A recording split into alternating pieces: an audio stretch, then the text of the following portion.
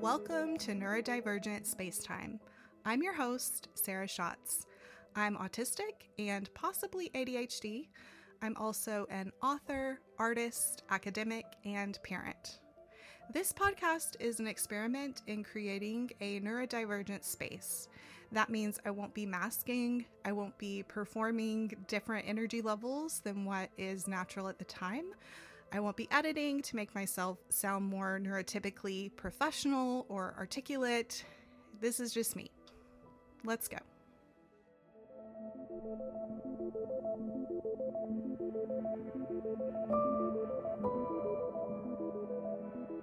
I'm so excited to introduce you to today's guest, Morgan Harper Nichols. You may know Morgan's work from Instagram. She's also written 3 books and made products for lots of different stores. Morgan is an autistic artist, poet, and musician. We have so much in common, we basically forgot we were podcasting. There's links to everything we mentioned down in the show notes. And without any further ado, let's go.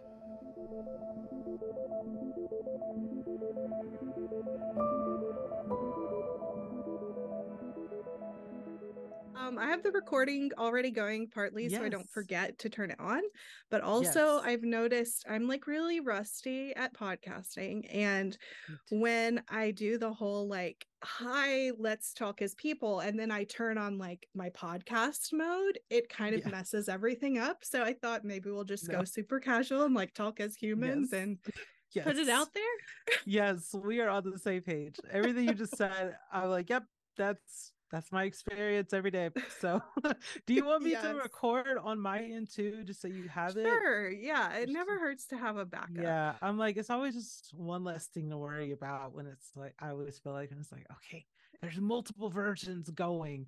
Which, funny fact, I found out, I mean, it's not really funny, but fun fact, I guess. I casually mentioned that to my dad, who he's not a podcaster, but he was a pastor and preached, and my grandfather was too. And he told me something about my grandfather, who we think could have possibly been on the spectrum. And he said that even back in the day, like my grandfather always, anytime he spoke somewhere, he always had like 3 tape recorders going, which is so funny to me. He was always just like so particular about having multiple versions of things. And I was like, that's so fascinating. I never knew that. And I do the same thing. So yeah. I don't know why. I heard a podcast recently with Neil Gaiman. Like before he started writing his own books, he was like an interviewer person. Like, you're right. Yeah. And he lost a really important interview because he didn't have a backup recording. And so he's like, I always have a backup recording now. Yeah. It's like, why not? So yeah. Yes, well, but my dad was a preacher too, so like really, we have a lot in common. Goodness, I know. And like our kids are the same age. It's wild. It's crazy. Yeah, I'm pretty sure my whole family is like some flavor of the spectrum. We just didn't know back then. So it's really fascinating. Yeah, it's really interesting looking back now, like different family members and different things. I'm like, oh, it makes sense. Like, so yeah, I am glad to know now. Like, it's like I wish I knew earlier, but I'm glad I know now. I'll just say that. Yeah. I'm glad I know now. It's really interesting. Like, I've got my tangle here. I love it. It's really interesting having a kid and thinking about like, because David's already been diagnosed as autistic, and we just know that about him. Like, that's part of how we understand him, and how different that is from growing up and thinking that all of my autistic traits were my character flaws. That's definitely my experience. I feel like I feel like I spent so many years thinking that I was like, oh, there's just so much I need to fix about myself. One day I'm going to grow up. Right. And I don't know if you feel this way about creativity. And I would love to hear your thoughts on this too.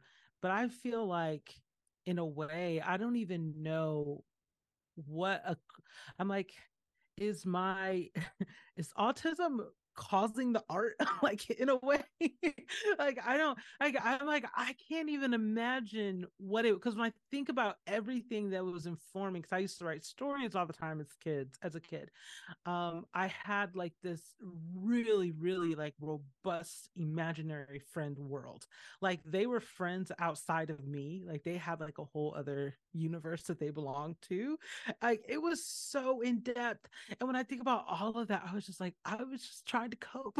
Like all of that was me trying to like find a way in the world. And I feel like people would see that as a kid, like, oh, she's so artistic, she's so creative, which I was. But I don't think I'm able to separate it, like separate Yes. neurodivergence from the art. Like I feel like It's it's all tangled up. intertwined. Yeah. Yeah. Yeah, I think I'm learning that too. Like before I had a kid, I was always doing creative things, but I didn't Mm-hmm. know why. And I was diagnosed like 7 years ago. So I've had a little time to wrap my head Mm-hmm. around it. But Yeah. once I had that diagnosis, I didn't really change anything about myself. It didn't change that much about how I viewed myself. And because I could mask at such a high level as not a parent. Mm-hmm. And I had all this flexibility with my time. I worked from home. And so I was able to meet my needs. I think all I did when I was diagnosed was like get rid of some clothes that were uncomfortable. Yeah. But Yeah. like having a kid, I have so much less bandwidth because my sensory overstimulation is like on a daily basis. I reach my threshold with that.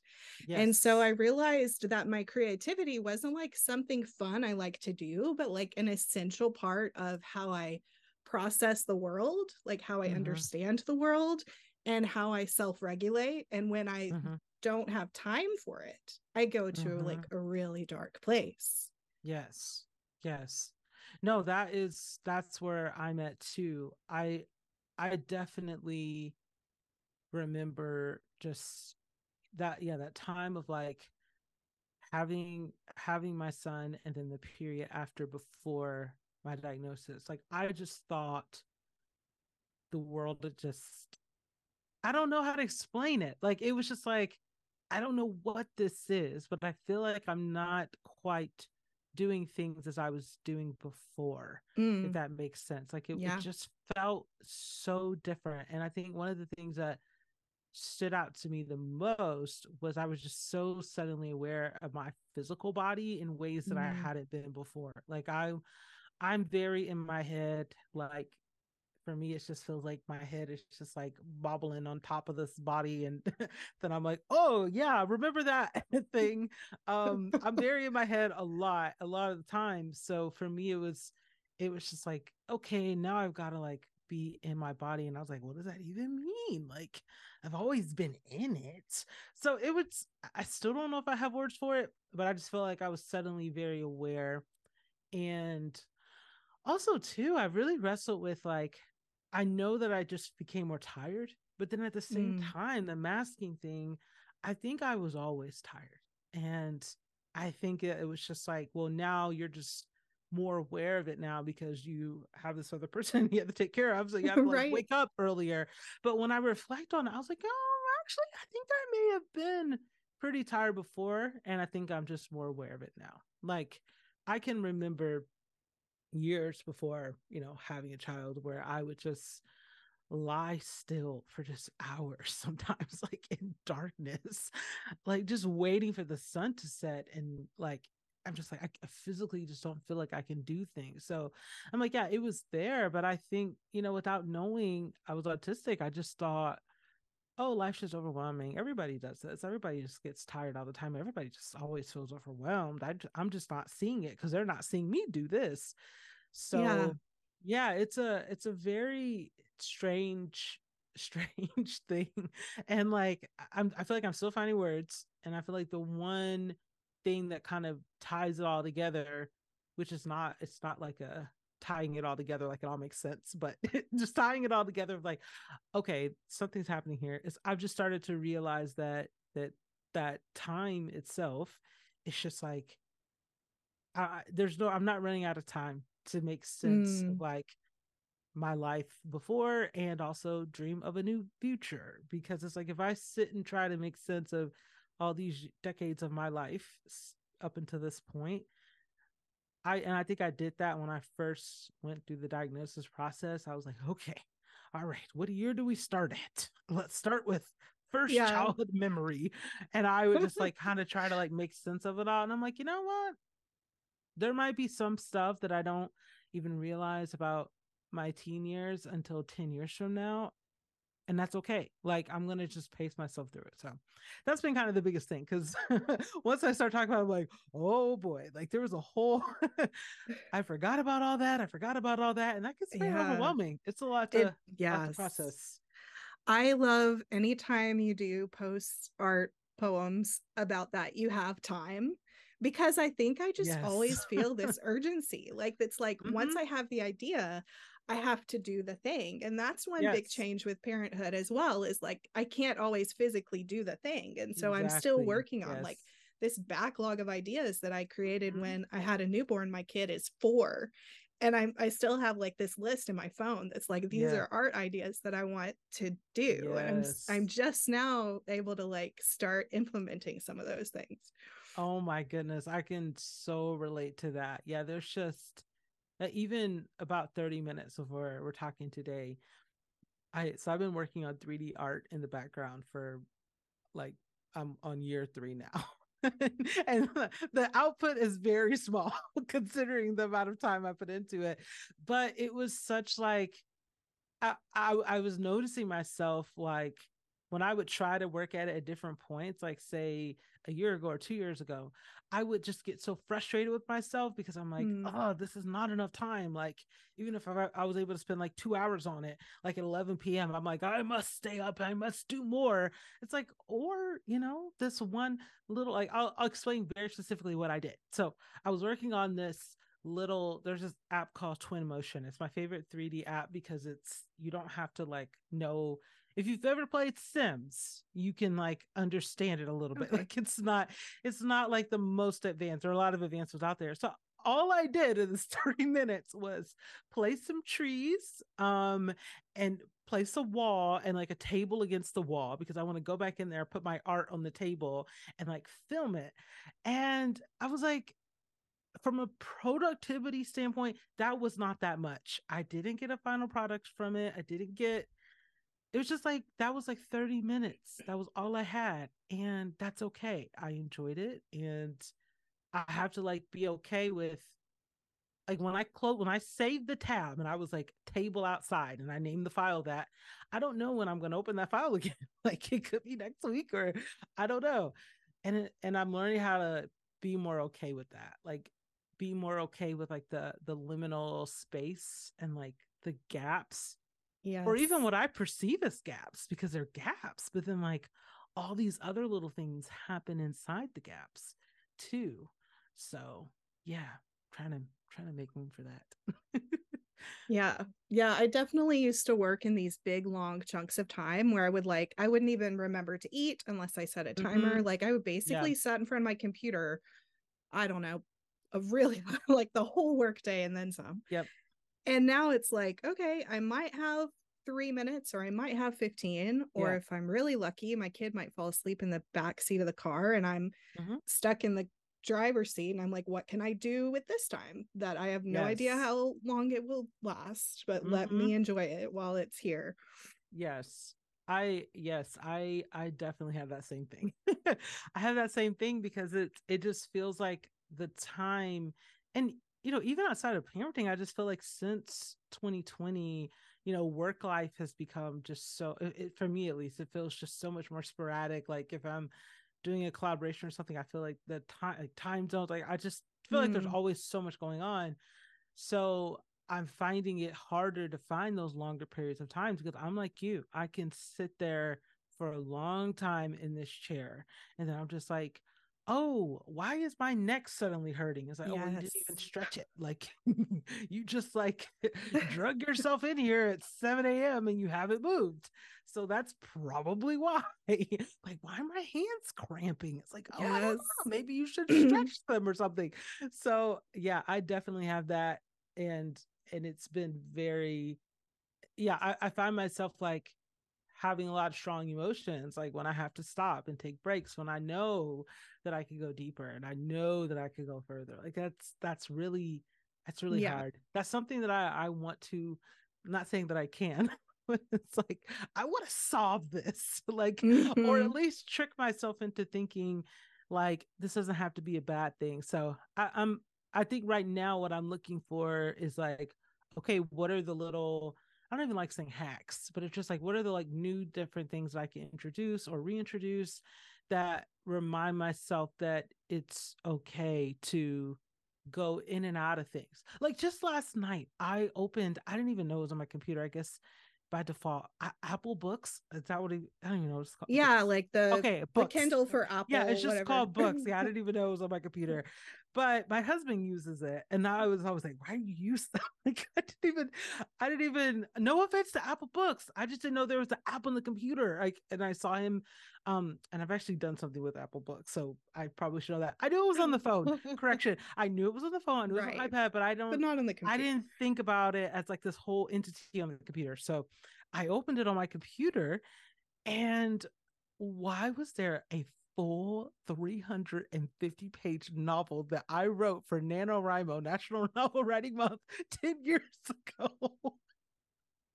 Completely forgot about it. Like, full novel, beginning to end, just sitting there.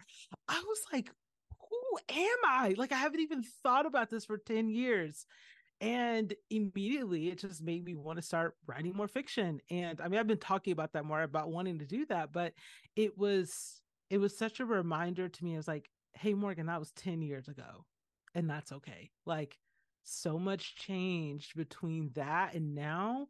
And you did so many other things. Like, I wasn't making digital art then. I think I tried Procreate at that point, but I wasn't even anywhere near doing what I'm doing today. Nowhere near that. That wouldn't come for another 4 years from that point.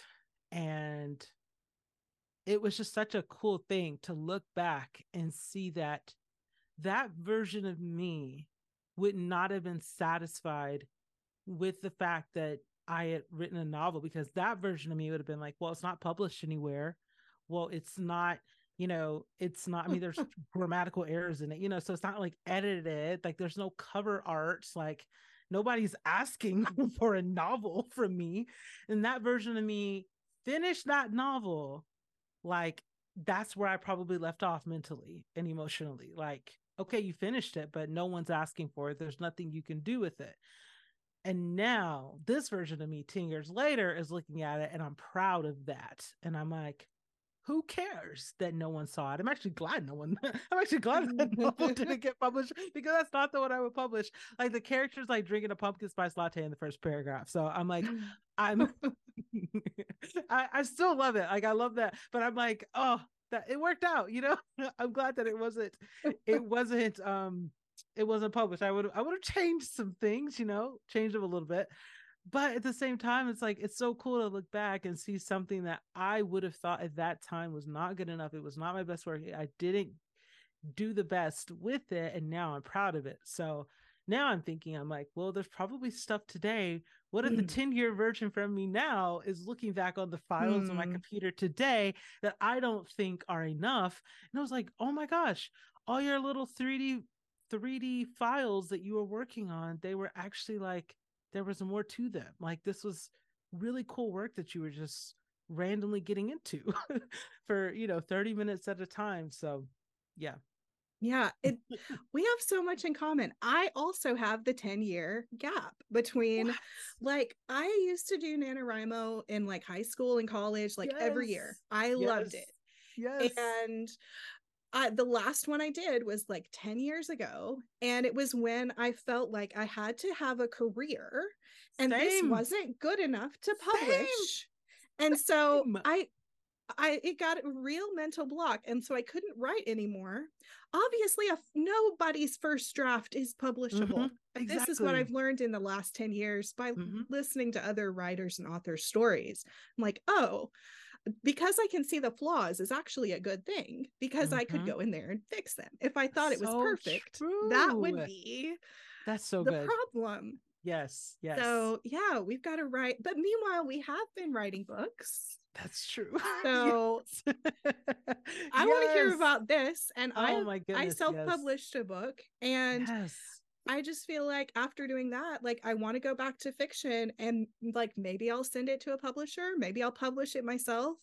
And I don't see those things as like one being success and one being a failure the way Hmm. I did 10 years ago. Like we've really Yes. come a long way. We have, and we have to give ourselves credit for that. I just love that.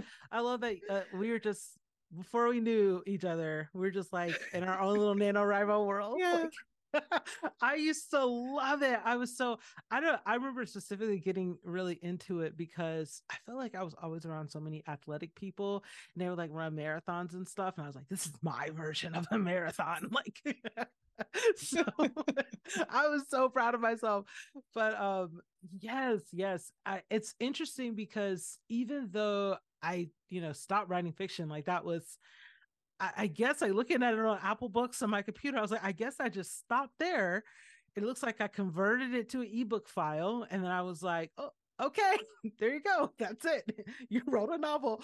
And so after that point, I felt like I had to like I was like, if I want to do something creative, it's got to have like a business, it's got to Mm-hmm. be.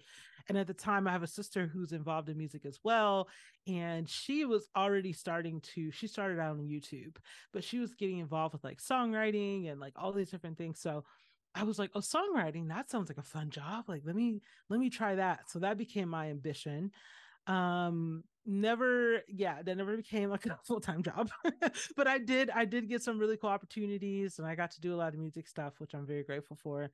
um but even that I had to start figuring out how to supplement. So essentially I just went on this several year journey of like always having a bunch of jobs at once. That's honestly the easiest way to explain it. Like at any given time I may have been a wedding photographer and Yeah, a that too. t-shirt. Really? Oh my goodness. Oh my goodness. We might have to just have like a whole It like seems marketable, you know? yeah, we might exactly. We might have like a whole spin-off something where we just go through all the things that we did because there's so many things you end up doing where you're just like, I Yeah. know I have to do I something to know people will pay for survive. this. I know I'm good at this. Exactly. And it feels Yes. like it's the autism is the connect between why can't people tell me I'm good at this? I know I'm good at Hmm. this, but Yeah. why can't I get the marketing piece connected so that it can become Yes. like a Exactly. livelihood? Um, Exactly. Yes. And and I, other people yeah, just do it. Like exactly. And that's I what, feel like oh, I I've spent struggle so 10 hard with years it. taking marketing classes and business classes, but they're for neurotypicals and they just don't Hmm. work for me. And it's only after like throwing that stuff out the door and just trying to be more myself, then I Hmm. attract people who are more like me, and like we get Yeah. each other, and like it finally started to slowly grow.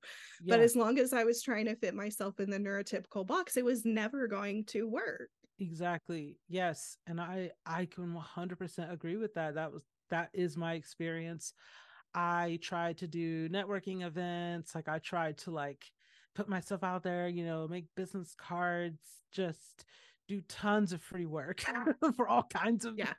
things. And like I was trying to like get internships anywhere, trying everything.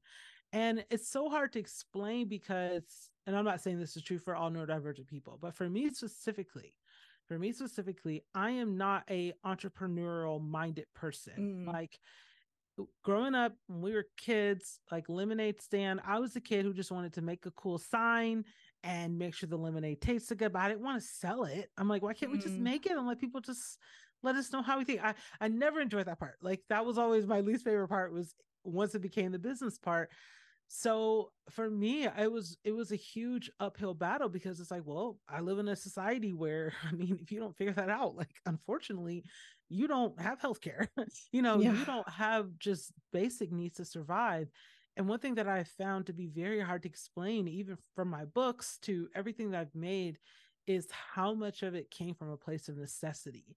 And a lot of people don't understand that because so much art is marketed to us as like, oh, this person always had this talent and then Mm, just became this star, when really so many of us have stories of like, no, I had to do it. Like, I didn't have another job. So I was just trying to scramble and put the pieces together. And at any given point, there were times where I would be like playing shows with my sister on like a stage somewhere in Wisconsin. And after the show, I'm logging onto my anonymous fiverr.com account where I'm designing logos for people. And I'm just doing anything that I can just get a little bit to survive. And by the time I got around to like 2016, 2017, I was just so burnt out by that, honestly. Like, I just yeah. having to do so many little things. And also it has been somewhat it has been somewhat healing, if I dare say, to see a lot of I've been reading about gig economy and how a lot of millennials and people who were workers in the not past decade Hmm. had to deal with these struggles. So that's been helpful. I'm like, okay, so I wasn't the only one. Like, there was a lot Definitely of not. us. There was a lot of us. But at the same time, when you think about how social media is, like, you don't see all of that. Mm, You don't hear that. You just hear someone saying like, "Oh, I'm a wedding photographer. Oh, I'm yeah. a graphic designer or whatever." You're just like, "Well, they have it figured out and I don't." And that was sort of how I felt for a very, very long time. And then I think I just, well, I know I finally burned out, because for me, the ultimate burnout was like being tired and broke. Like, that's what I was Mm, like, I had learned how to do one of those for sustain, a lot of tired, a little broke, a lot of broke, but I got the energy. But I was like, no energy, no money, and rent is due. And my husband working in construction, we were living in a 1 bedroom apartment. Like, there's just only so much we could do. And I was like, I got to do something.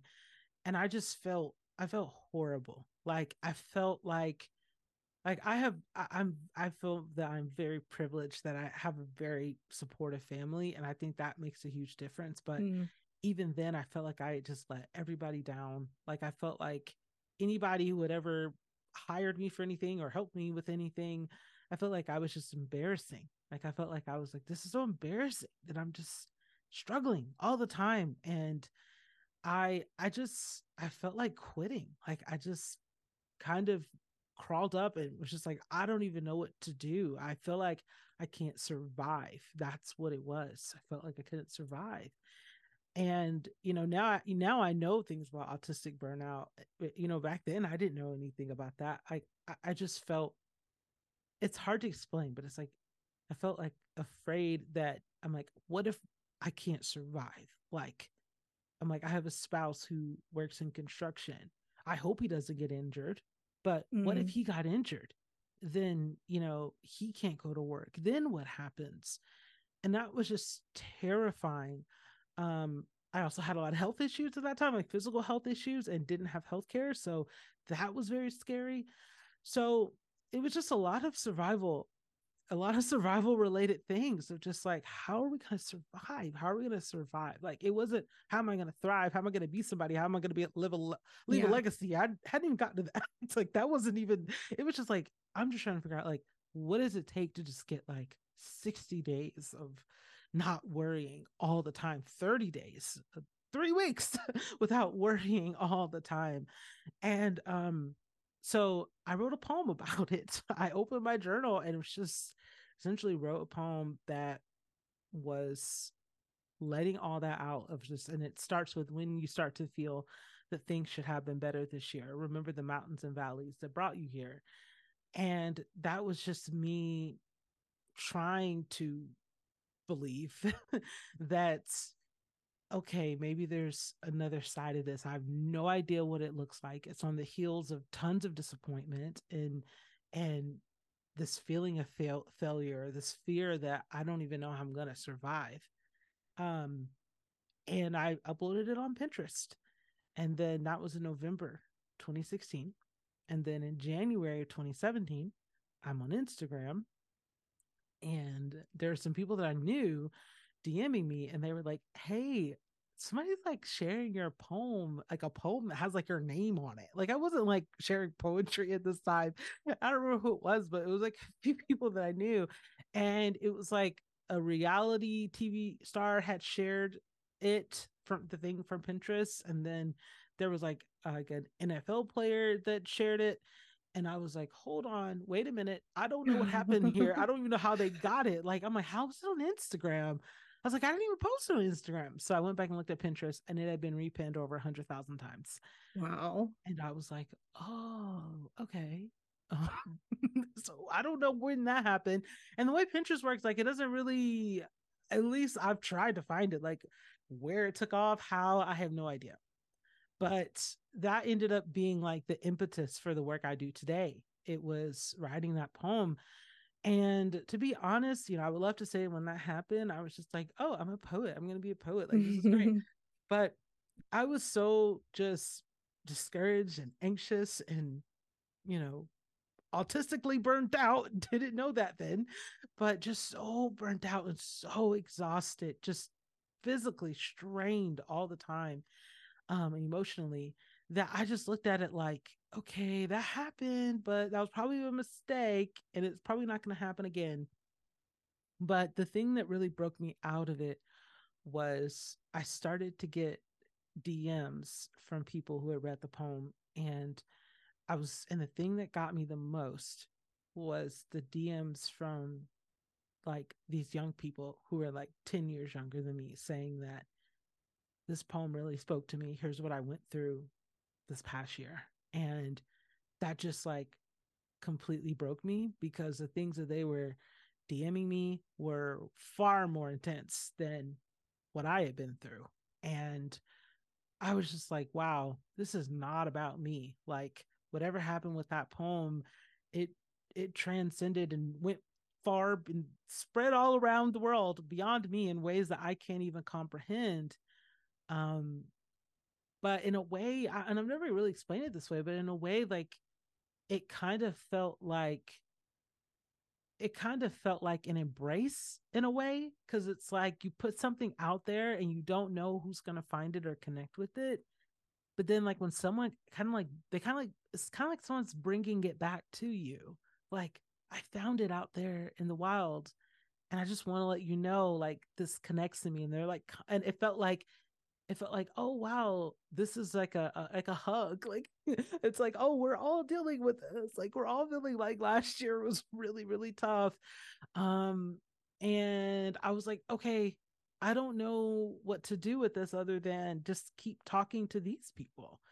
And that was how my first book came about, All Along You Were Blooming, my first poetry and art book, because I started to just write these poems that were really just responding to people who were talking to me. Um, because I didn't, from like a merit standpoint, I had nothing to go off of in terms of like, this is a good poem. Like there was no, I had nothing to go off of. So I was like, all right, I can do that. I can at least talk to the people that are here. And then the doodles kind of came along with that. I started like doodling a little bit with, um just, I've always loved drawing, but again, that's another thing with, there's people who are very, very technically good at art. And just kind of sidebar with, you know being autistic, I've seen a lot of other autistic people talk about that pressure of like, people think that, oh, like the autistic stereotype of like a savant Mm, and everyone has to mm, be really good at certain things. And that could be very harmful because I wasn't good at art, quote unquote, in the technical sense as a kid. I got put in art classes and I did not survive because I was not able to technically follow, the shading of the apple and all of that that they were doing in that way. I've since learned more now on my own terms, but back then there was nothing about what I was making as a kid that was like, oh, she's going to be, this textbook artist. So I was just like doing little doodles because I was like, oh, this is kind of makes the poem hopeful, and just thinking about those people who are DMing me. And honestly, I feel like all of my books since then have been some version of that, some version of like this this dialogue, this between people who I actually talk to, and a dialogue between with stories that are in my head. Sometimes I end up writing them. um and sometimes it's just a hope that I hope to see for the world. So yeah, it feels like one really long conversation just happening through lots of different media, through colors and poems. And yeah, yeah, it's kind of I how it love came to that. be. I love I think too, I'll just speak for myself. When I meet someone new in a normal social context, I always struggle to like have that connect. But like with my art, I can just make something and it can exist. And then the connection, like it's like a deeper connection and it's more intimate and it's so much Mm-hmm. easier somehow to like make a thing. And then like the moment that people connect to it, it's like, okay, I'm not alone in feeling this way. But I can't just like meet someone for coffee and like casually mention this thing. Like I have Mm-hmm. to like process it and visualize it and like present it. And I feel like that's Yes. where creativity is like this tool of communication for us as well. Yes, absolutely. And I was doing that all along and I didn't know. And what I found to be like one of all the struggles, what I found to be one of the strengths of, being autistic is that I think that can all people can benefit from that. Like all people can benefit from there isn't just one way of communicating, like Yes. how many things could be solved in the world by people just realizing, hey, the way you're going about trying to solve that problem, well, that person is a visual learner. Like Mm, they need it, or they need to see, touch, express. So you just talking at them, it's not getting across. Even if you're saying something like you have to turn the thing on the peanut butter the right way to screw it. If you're mm, not showing them, they may not hear you. Like I remember this one time I got like it was at an airport, and what didn't even happen to me, but I like my body's like had a visceral reaction to it. mm, There was this like young man who was walking in the wrong direction, and the I guess security guard TSA person yelled at him, and they were like, "How could you not see that sign?" And he was like, "Oh, sorry, sorry." And he went the other way. And I think I was more bothered by it than he was. But I was like, maybe he didn't see the sign. Like, first of all, disabilities. And second, just because a sign is posted, sometimes people, just by not hearing something or not seeing something clearly marked, they might be missing it. So that's something that I've just been thinking a lot about, how I've ended up creating this whole thing where I'm really feel like I'm communicating through art. It's like I think this has application beyond just, making pretty things. Like I think it can really speak to there's a lot of different ways that we're all communicating, and there's a lot being missed when we all assume that we all communicate the exact same way. And what if art class in school was about communicating and not about shading the apple in the tech with the Yes, perfect yes, technique, you yes, know? exactly. Like asking every student, draw anger, draw joy, and you could have an entire class discussion just on that, because every kid's gonna, even if every kid went for the color red for anger, let's say everybody did that, let's say everyone went for red, the way that they held the pencil, the way that Mm, they the tension between the pen and the page, and the people who carved through the paper, the people who felt the need to fill the page. Like you can have an entire conversation that you may never be able to get to in the English language without that aid, without that additional information. So yeah, that's something I've really been thinking about, because I went back to school, and we've talked about that, which by the way, like major shout out to you, because you told me about alt the the oh, yeah. and we had that whole experience. That was so cool.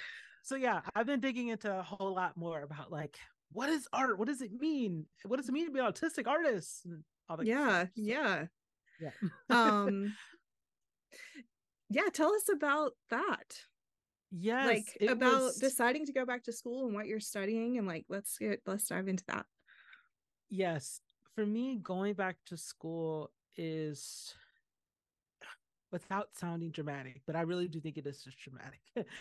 I really think going back to school is the first, it might be the first thing that I really did for myself. That was just like, you need to do this for you. And it didn't start off with a whole sidebar list of, okay, but here's all the other things that Mm, that you have to consider. mm, It became that because going to school has a lot with it, and now I'm seeing how this degree can help with a lot of different things I want to do. But it started off from a place of me saying that now that I have this information about myself, which is big information, that I'm autistic, that I have ADHD, and that I have sensory processing disorder, um, I'm going to need to be filled up. I'm going to, if I'm going to be the parent that I need to be, if I'm going to be the spouse, be the friend, be the sister, community member, family member, if I'm going to be need to be me in the best version of myself that I can be, I need, I can't do it on empty. And mm. I've been feeling like the gas tank's hovering around empty for a little while. I was like, I need somewhere where I can go and I'm not going to feel embarrassed about my interest. I'm not going to feel like I have to keep masking my interest. That's something I want to talk more about because I'm like, Yes, we should talk about I that. feel like I have to like my interests, my special interests are a part of me in the same way that someone might be like, oh, I like to spend my evenings, hanging out with friends, on the back porch with a cup of tea, like whatever that version, that's how I feel about my interests. But my interests end up being things that if you look at me, they seem like just random hobbies that I have, Mm, but I'm like, no, you don't understand. Like, I literally survived. I did study abroad when I was in college, and I was like, I survived by realizing that I was in the same town that Tolkien was in when he came up with the whole concept for Middle Earth, and I mapped out my experience to what Tolkien created. I'm like, this is not a sidebar hobby. This is like, I'm like, no, this was like the air I was breathing to be able to make it through that experience. So all that to say, I was like, I need a place where I can go to just kind of get lost in that. And it's like, that's not, it's like the things I'm studying in school, I'm like, all of this, I don't even know. I can't tell everyone like how all of this is going to connect to everything. But I know it's informing me, and it's like healing that inner child, that inner teenager, that inner college student, that inner 20 something version of myself that felt like I just had to keep hiding parts of myself, like hiding the fiction.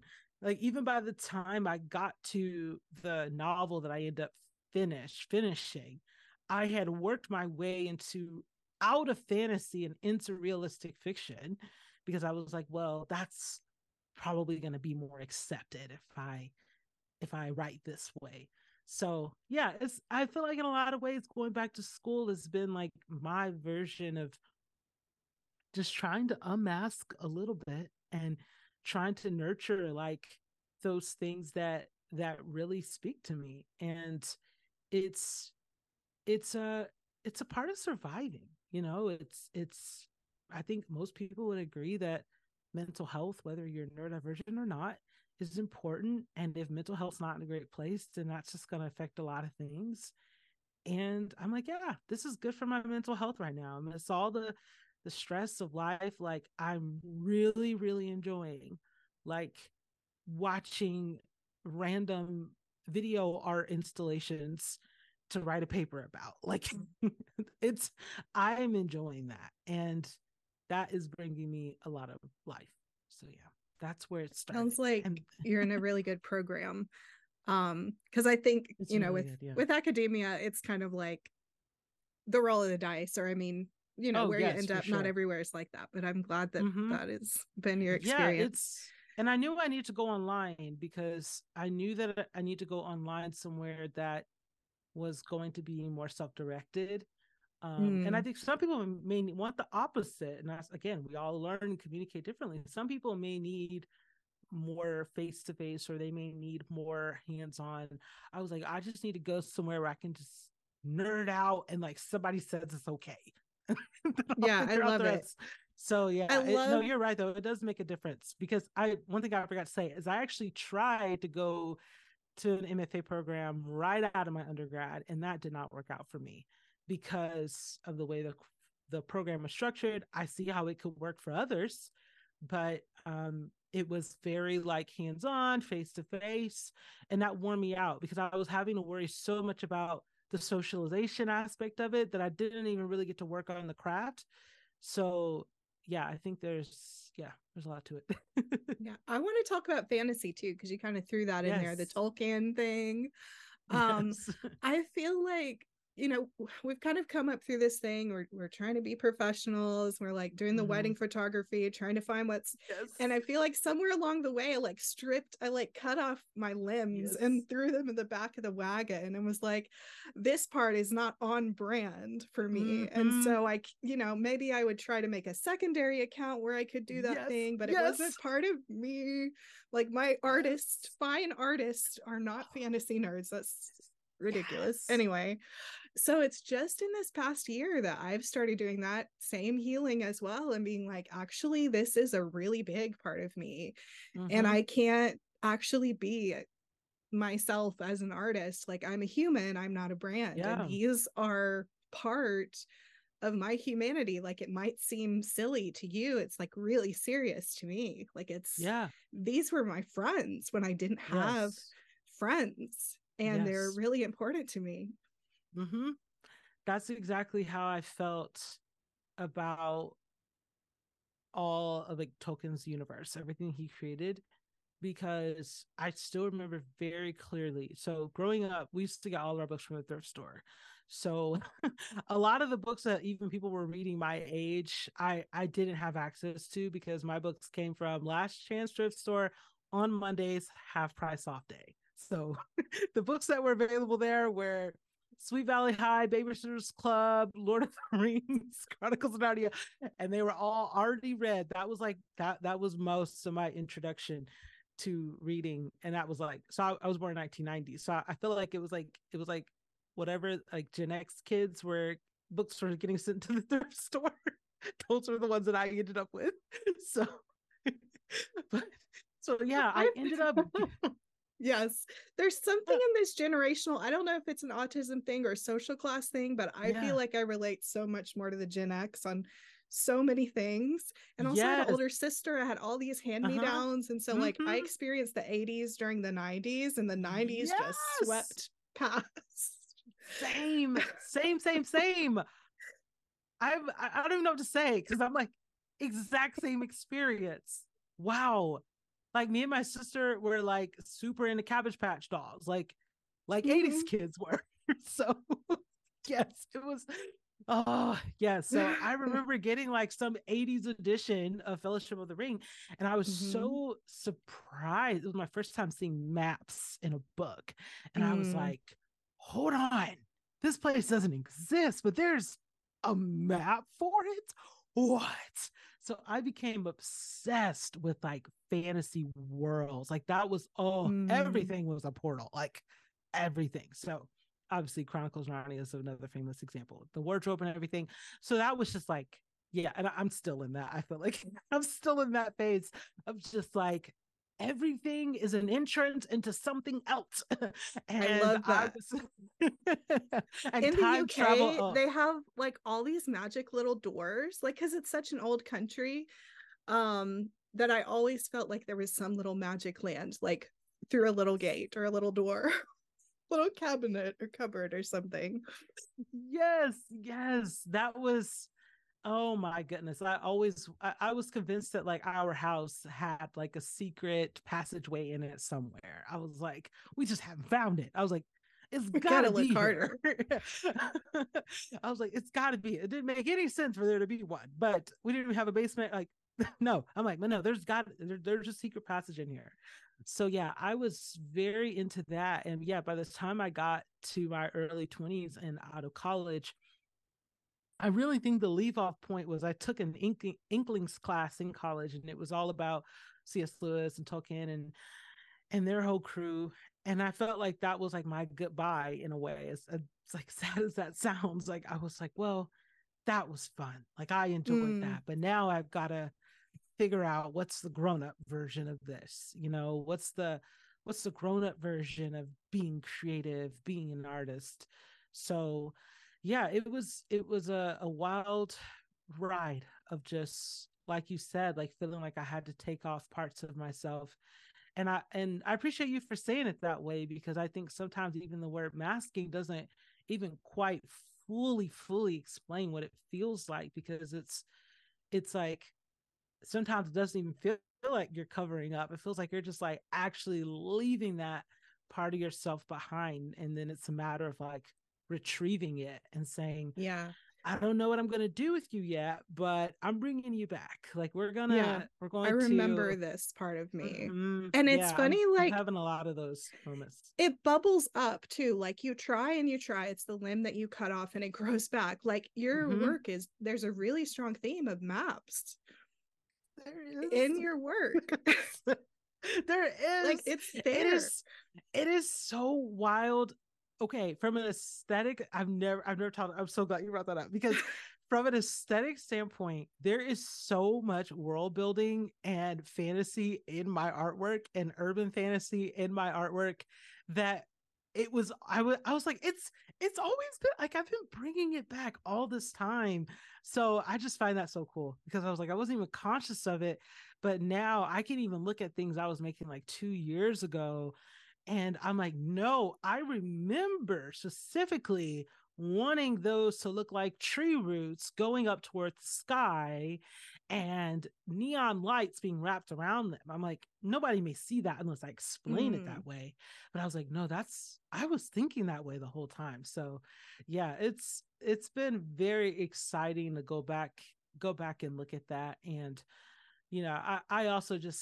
I also think like being a parent is motivating of that too, because I'm like, I want my child to like grow up and have as little of that as possible. Like as little of like, okay, it's time to grow up now. It's like Mm. life is serious enough. Like there's enough very serious things to worry about. Um so we have to be thinking about like our mental health, our physical health, and the things that bring us joy and keep us alive and keep us wanting to create change and find hope. So it's like you can't cut that stuff off. Like that's the good stuff. Yeah. Like you need to bring that stuff forth. And So who says the change can't come from these fantasy stories that we love? mm-hmm. Like there's a lot of good themes Yes, in there. We need to get people out of their grown-up jobs and reading fantasy books, and exactly. maybe Yeah, we would be in a better world. exactly. It's like, yeah, why it's like making up languages. I like thinking about that a lot, because I'm Mm. just like, it's like we could make up new words, y'all. Like it's like we can add some more. Like why not? Like what is stopping us?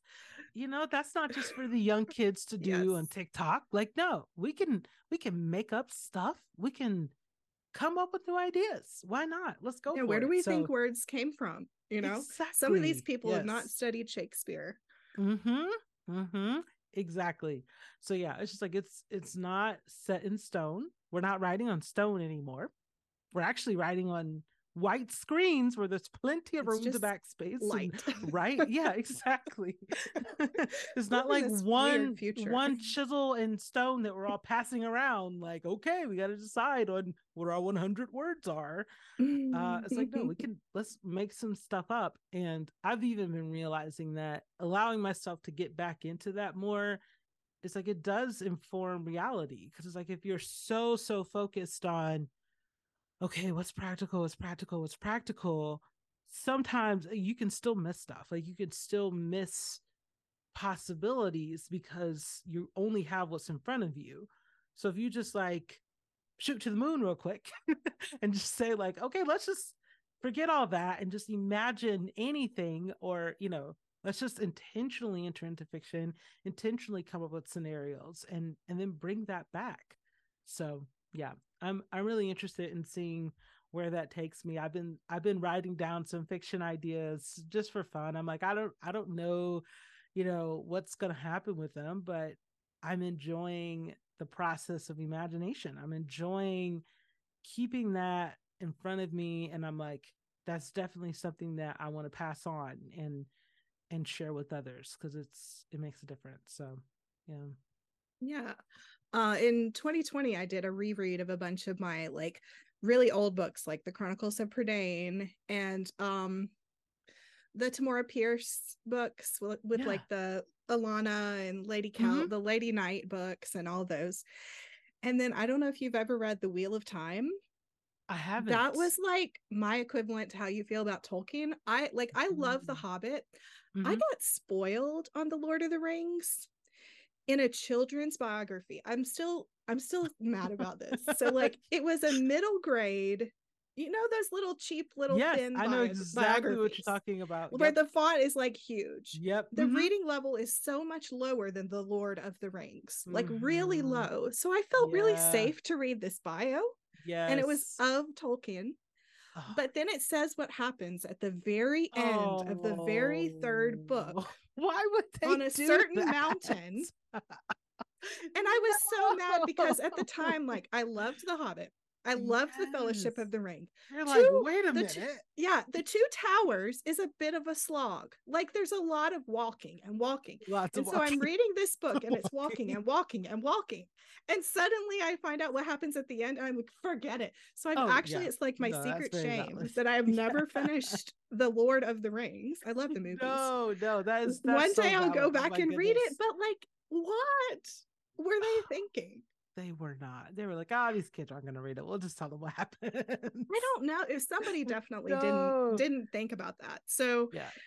anyway, I did start with Tolkien and then I went Yeah. to The Wheel of Time by Robert Jordan, and it's like a TV show I'm right gonna check now. that out. It's long and chunky and really really I love the world building in that. And maps, so many maps. Yes. If you read it or watch the show or anything, I have to know. Yeah, I'll let you Because know. those are the books that like I read in my teenage years, and I feel like they're like etched into my bones. Mm, And the author actually passed away, and he was like before he finished, and so he like on like basically his deathbed, as he had this disease, was telling his wife, who's his editor, and his assistant, like all these details of the story so someone could pick up the pieces and finish mm, it. yeah. And that's Brandon Sanderson finished The Yes. Wheel of Yeah. Time. And Wow, so that's he okay. wrote, That's cool. Because I've yeah, been wanting to get into I'm not into. I haven't read anything of his, so that's going to be interesting. All right, that so would I be will a great definitely place add to that. start. So Okay. Yeah. I mean, it's long if you're Yeah. ready for a commitment, because it's like 14 books. They're like Wow. 1,000 pages a piece for the most part, but it's so immersive. I'm so And intrigued by it. Yeah, the title. I'm um really intrigued. The Wheel of Time. So anyway, I lost touch with the fandom. Like that was like I literally did not have friends my age in high school. Like I was homeschooled, so I didn't even have like acquaintance, Same. kind of maybe pretend No, friends. same, same. Yeah. Um so I anyway, have my these sister. characters were my friends, and I had a sister too. Well, I have two, but one was like 14 years older than me, so she was like a second mom. So Yes. anyway, these books were like really important to me. And then like obviously the author died, and I kind of like had to put it aside. But like in high school, I logged on to the fan sites every morning, and like that was the place I fit in, was like Mm-hmm. geeking out about these books, but also we'd talk about other things. Yeah. And so I disconnected from that community. And then like Brandon came in, he finished the books, but I didn't ever really plug in because the site that I used to go to didn't exist anymore.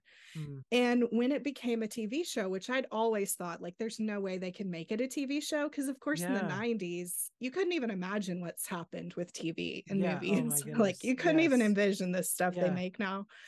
I was like, it's way too complex, no one could ever do it. And Mm-hmm. so when they announced it, I was kind of like, I don't want to get too excited about it because it's probably going to be Yeah. bad, because Yeah. it's so important to me. Like I don't want it to be bad. And it was actually really good. I can't tell you why, but there's a really helpful framing in the story for this is a slightly different version.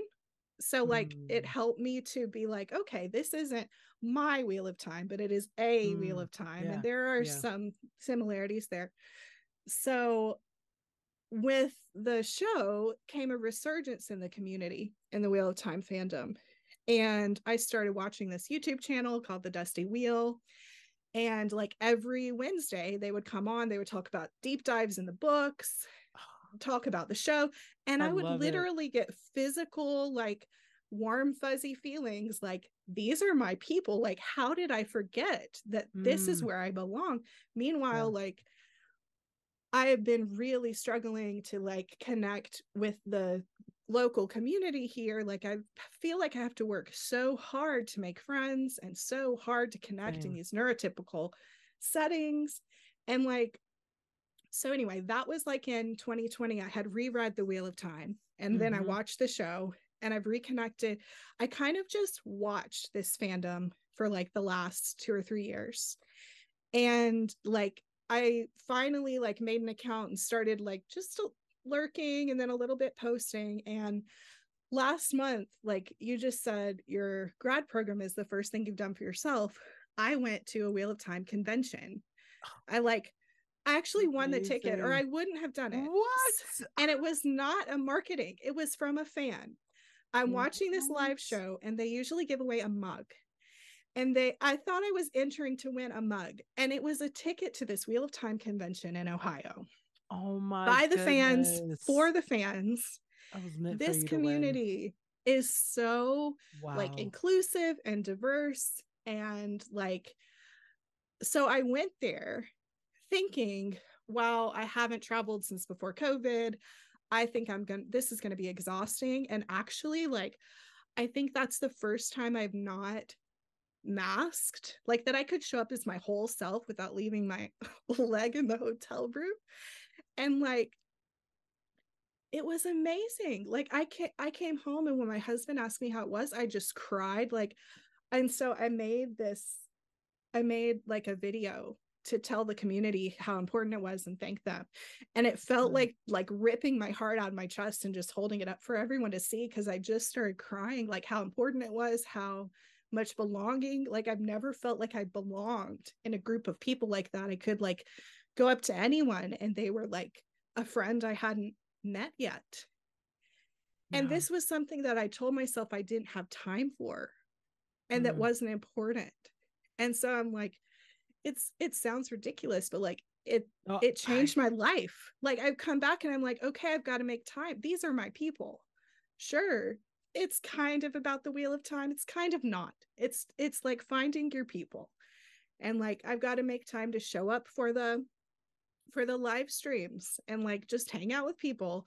And like I think I'm going to start a Wheel of Time podcast. And like I'm cutting off some of this stuff that I was doing that was marketing my art and my own writing. Forget that.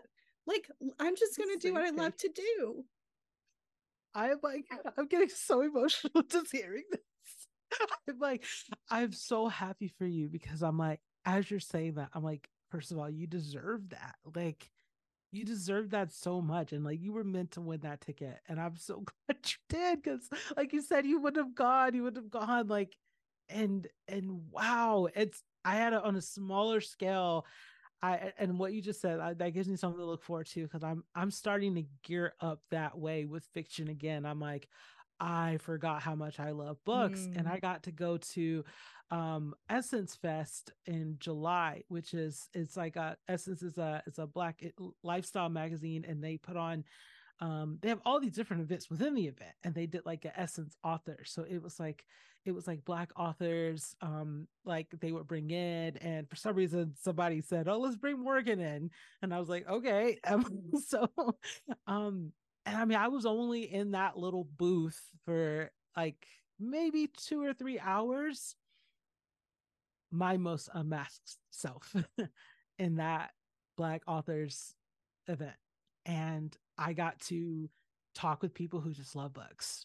And in that setting, most of us hadn't even read the same books. Like we were just like going back and forth, like exchanging recommendations. Like, oh, I read this, I read that, and it was just like we were all on the same page, like talking rapid fire, like, and it was just, I was like, oh, this is what I've been needing. And if I had Mm. not been asked to come, I wouldn't have known to go.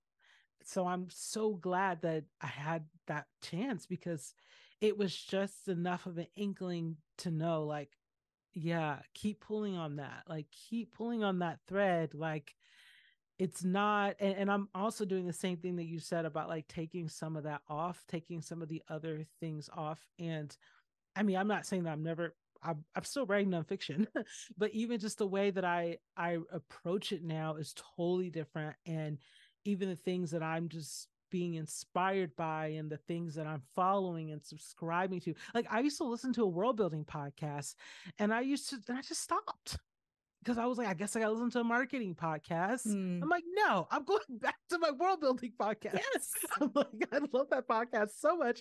I'm going to see they have a Patreon. I'm going all in because I love world building. I love it so much. So I like, I do marketing when I have to, but I don't love Yeah. marketing so much. Like I love world building. I can talk about it for hours. So I'm just learning how to do more of that. And it's like, and it's making me realize it's like, maybe that's like how I'm growing, is like I'm realizing that it's better to spend time on like the things that actually help energize me and give me the Mm. courage and make me feel like I belong. And then that's what's going to equip me for the other stuff, instead of like immersing myself all the time in the other stuff where I don't feel like I'm naturally fitting in, or I don't feel like I naturally belong, and I have to mask and over mask. So spending time on that stuff, and it feels risky, but like you just said, that was just such a, oh, thank you for sharing that. Like that gave me so much hope. I'm just like, okay, I feel like I'm on the right page. This is a great way to go. Yeah. So, We've got oh, to do it. yes. I just realized we've been talking for an hour, so I don't know Oh, how. Are you good on time? yeah, I am. I hadn't even Okay. looked at the time. Could probably Oh go a my little bit longer, goodness. but like it just goes Oh, really fast. It could because it's so easy, which is not how I normally find things. So yes, I appreciate you making time for this today. And um, of course. let's see. I feel like there were 100 different conversations and all of that we could follow.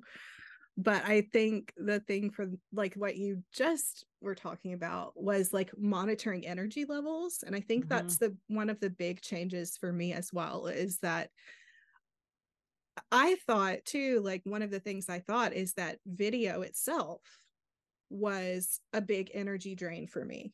mm-hmm, And what I've realized, it's video when I'm masking mm-hmm. that's extra drainy. Wow. Yep. Because I made this video for the Wheel of Time fandom, and I sat out here and I cried my eyeballs out, but I didn't feel like I was zapped of social energy Mm-hmm, because I was just talking to people that I could be myself with. And so mm-hmm. like I know there's layers too. There's like some of it is me just like telling myself I have, and there's like a lot of perfectionism tied up in that for me. Like I have Yeah. to present this in a certain way to be professional, and like Yeah. putting way too much pressure on like what clothes I'm wearing and how I sit. And like I left the air conditioner on today because otherwise I'll be miserable out here. Mm-hmm, But mm-hmm, there was a time I would have turned that off because it would have ruined the sound quality. mm-hmm, mm-hmm. Yes. I am 100% with you on that. I've realized that too. For instance, one thing I've observed is like, when it comes to masking, my face, where I am at least consciously aware that I'm masking the least, I will get asked, what's wrong? What's wrong? Mm, So I've learned ugh, to just hide it so much and like force a smile, and I mm, know exactly where to put my eyebrows and exactly where the crease in my mouth goes. It starts to become more natural, where I'm probably going to be asked in 5 minutes or 30 seconds, what's wrong? Is everything okay? So, and to me, I'm like, yeah, even if the person is well meaning, it's still just a lot of pressure on my mm, physical body. So yeah, that's a really good point. And that's actually why I've been doing less video, because I realized that the way that the energy that it takes to put on the face, mm. and wear the face and do that, it's like I can be putting that energy into other things that Yeah. that it's just like, yeah, I'm not going to have time for the video part of it. And And yeah, yeah, I the one thing I've energy been getting, level. yeah, and I hope this Like, doesn't like, yeah, I hope this doesn't come across in the wrong way, because I know lots of people love video and are great at video, and I watch lots of videos. I have nothing against video or anything that's film. But one thing I am starting to be very mindful of is that film and video, it's not ancient. So it's like it actually hasn't been around for hundreds of years. So I'm like, maybe in some ways that is, there is like an adapting that humans have learned to do, to even be on video and be on video on a regular basis. yeah. And if those can do it, that's great. And if they're able to present and come up with a character, and like my sister's one of those people, like it's like camera action, she's got like 12 characters ready to go. And there's plenty of neurodivergent people who can do that, but it's like, regardless, I think, of your neurodivergence, if you're feeling like, I don't feel like, I can't make myself do the camera thing like everyone else, it's like, that doesn't mean you're doing it wrong. Like, there's lots of other ways to connect with people that don't have to involve that. And I think that's even more important if you're masking and you're feeling it wearing you down. So yeah, I'm 100% on that. I'm just like, I get around to the video thing when I get around to it. So Yeah, like what is worth the energy drain and what isn't. Yes, absolutely. Absolutely. Well, I could talk to you for hours, but my husband has to go back to work. So Understandable. I feel like we've just Yes. been having a chat, but as this is a podcast, would you like to plug something, tell people where to find you, all that good stuff? Yes. So I am Morgan Harper Nichols on Instagram. You can also find me on Substack and spending more time there. And I also have an app called Storyteller, and it's on Android and Apple, where I share my art and poetry, all that good stuff. So yes, that's me, Morgan Harper Nichols. And your books. Oh, yes. And yes. And I feel like morganharpernichols.com. I know my name's kind of long, but morganharpernichols.com. I have links to the books and the app and all that stuff that I just mentioned. So yeah, that's where you can find me.